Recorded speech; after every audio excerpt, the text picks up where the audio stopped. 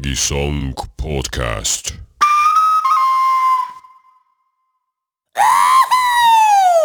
Mai oli tõrmaneitsikene, tantsis tõrmastumäele, sulg oli suussa, pärg oli päässa, haane sulg oli hambaassa, vaskileht oli varbaassa, Jürje sõitis tieda mööda, hakkas maiet paalumaie, tule aga mulle, maiekene, tule aga mulle, maiekene, tule minu voodi jaksi, mai läks Jürjega magama, voolis väitsed voodi põhja, külmad ravad alla külje, oodad otsad tiilinasse, ihus vähist väitsekeista, ise väitselt ta küsis, oh minu jäähik väitsekene, oh minu vähik väitsekene, ja minu armas haljas rauda, kas sina sööd, mis mina söödan, kas sina jood, mis mina joodan, kas sina sööd südame verda, maitsed maksade, alusta, joodaga verda jooksevad, väitse kuulis kostis vastu, küll maiekene, küll mina söön, mis sina söödad, küll mina joon, mis sina joodad, küll mina söön südame verda, maitsen maksade, alusta, joonaga verda jooksevad, Jürg läks otseti joodasse, nurgiti noaterasse, kui tuli hommik valge välja, päevatõus sai Päälemetsa, eit tuli maid üles ajama, tõuse üles maiekene, tõuse lehmi lüpse, tõuse karja saate, ei tekene, ei või tõusta, ei ärata, küünarverd on külje alla, vaksaverd on vaiba peale, oie, maiekene, nüüd sina tappid mehe noore, uhkasid unise kaasa, ei tekene, toast mina tappin tubase talle, laudast valge päevasiku, vääravalt ta väänülase, oie, maiekene, seasääred katsu kannad, kinnivõtijad tulevad, ohjad otsija käessa, köis oli kinnivõtijale, näsiniined näppus saagi, mai andis jalale suuda suurele varbale, sõutke jalad, mai pani jalad jookse maie, seadis sääred sõude maie, kannad maada kraapi maie, jooksis kaasepalve elle, oh minu kallis kaasekene, katta minda, kinnivõtijad tulevad, ohjad otsija käessa,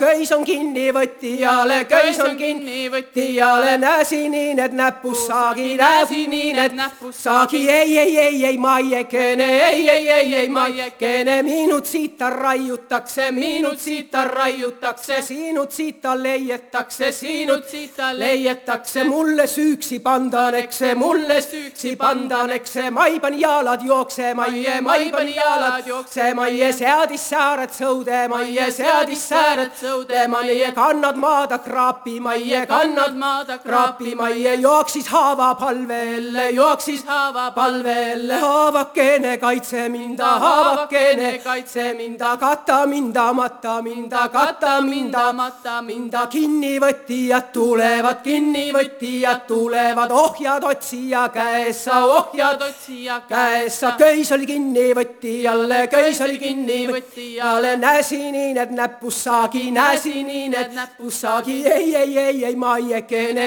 ei, maiekene, minut siita raiutakse, minut siita raiutakse, sinut siita leietakse, sinut siita leietakse, mulle süüksi pandanekse, mulle süüksi pandaneksi, saagu, ma sajatan, saagu, ma sajatan, nõnda su juured juragu, nõnda su juured juragu, kui minu põlved põruvad, kui minu põlved põruvad, nõnda su lehed lõdigu, nõnda su lehed lõdigu, kui minu liha lõdiseb, kui minu liha lõdiseb, kui minu veri väriseb, kui minu veri väriseb, maipan jalad jookse, maipan jalad jookse, maie seadis sääred sõude, maie seadis sääred sõude, maie kannad maada kraapi, maie kannad maada kraapi, maie jooksis merepalvelle, jooksis merepalvelle, merekene, kullakene,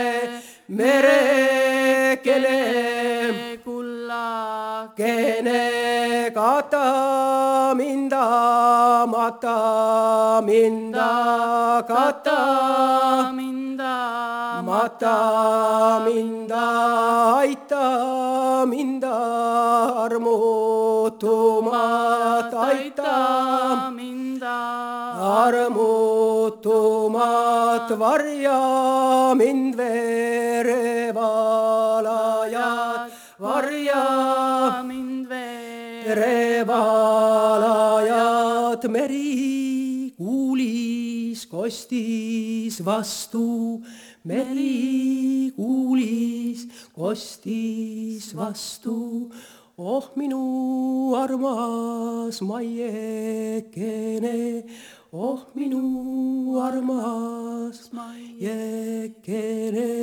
küll mina katan, küll mina matan, küll mina katan, küll mina matan, aitan sinda armutumat, aitan sinda armutumat, varjan sind verevalajad, varjan sind verevalajad, puge minu põuedesse, puge minu põuedesse, lase minu laenetesse, lase minu laenetesse, ma ei läheks silmini meresse, ma ei läheks silmini meresse, kaelani kalakuudusse, kaelani kalakuudusse. Anne Tyrnbuu, The Manslayer.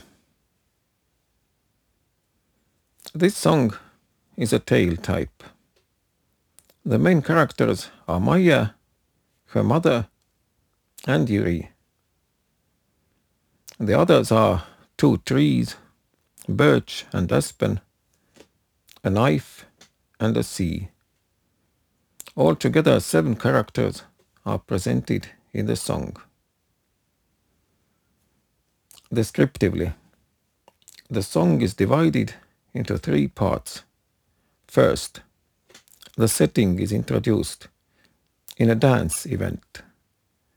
Secondly, the act of slaying itself where someone is murdered. Finally, the escape of Maie from the events and from the action. The knife, in this context, plays an important role, as with its support, the second act of slaying was performed. The personification of a knife can draw its parallel with the Germanic and Scandinavian mythologies, but we cannot wholly deny that such personification of an object is common everywhere. The plot is therefore seemingly simple. Maija is dancing on the hill. Jüri invites her to his bed, and she follows, leading to her killing Jüri. The next day, when the act is revealed, Maija denies everything. But when she is forcefully accused, she escapes and drowns herself in the sea nearby. A lot of things happen in this song without any explanations. It describes the events that unraveled without proposing to expose much of its details about what might have transpired. Arguably, the confusing aspect of the song hints towards the mystery behind the murder, leading to multiple different hypotheses. One such attempt is made by August Annist, who in his epic hypothesizes that Maija kills her husband, who was a nasty overseer, arrogant, and way older than her. Maija herself is not an exemplary wife, and she is interested in other men as well. Until the second half of the 19th century, Annist's hypothesis gained traction woven with the Golden Woman's story into the epic. Even though the story is fun and jolly, it is not realistic. Jüri, as Maija's husband and the woman seeking liberation from a nasty man, is not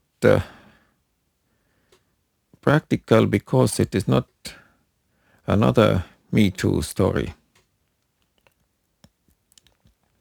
My assumption focuses on rather the conceptual shame culture that was rife in Estonia. I think that we need to assume that the song was talking about when an abstract shame culture was rampant in Estonia, and the anthropologists have written and discussed based on the works of Ruth Benedict. Jüri insults Maija. Another assumption could refer to Jüri inviting Maija to dance directly and forcefully, which offended Maija. Probably such direct request could be hinted at as Jüri making Maija as someone with loose morals. Or perhaps the more likely hypothesis could be that Jüri was an uninvited guest in the dancing event. Maybe he is not a part of it. The initial lyrics that sing Maija danced on a hill with a feather in her mouth, a reed on her head, goose feather between her teeth, and something between her toes, is pointing towards the dance events as some sort of ritual performance. In most written versions of this song, the dance is described strangely. Possibly it was a secret ritual only for women. The hill as a location might signify a sacred place. Jüri must have exceeded his limit by interfering in the tradition and somewhat hindering the sacredness of the ritual.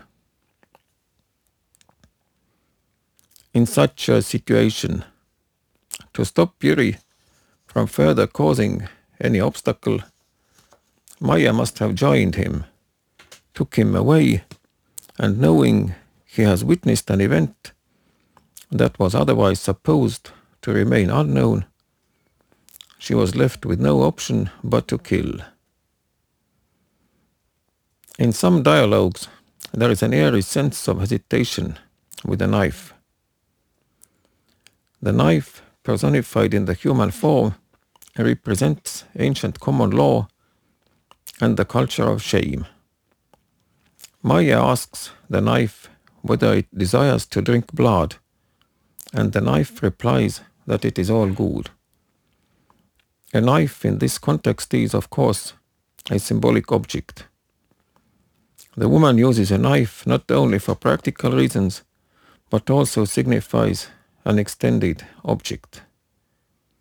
The knife supposedly protects your honor and is all the time ready to do so.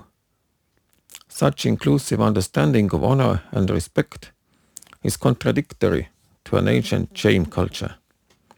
It goes hand in hand and therefore a fitting example of what a knife signifies in the song. The knife is prepared to kill, and the murder was necessary as honor is at stake. On the other hand, Maya does not regret her action, but rather feels proud to have saved and protected the honor. But in other instances, the times have changed. Yuri's murder doesn't provoke revenge. Instead, they want justice by imprisoning and punishing the murdered. They do not acknowledge and understand the ancient code of honor and recognize her action as protection and punishment. Therefore, Maya finds herself trapped and misunderstood, leading to her escape. She seeks refuge from the tree, but the tree denies it, as it is scared.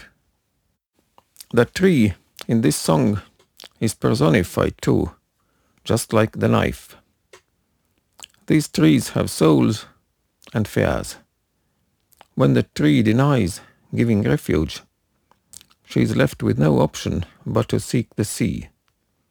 The sea, personified into an old entity, is symbolic of chaos and creation. When the sea starts talking, it's no longer a person, but it speaks from above, its numinous. Anne Turenbo highlights it in the song as well, with a different wave rhythm. The tempo and style of the song change. The sea, of course, isn't afraid of anyone. And then Maya finds refuge in the sea.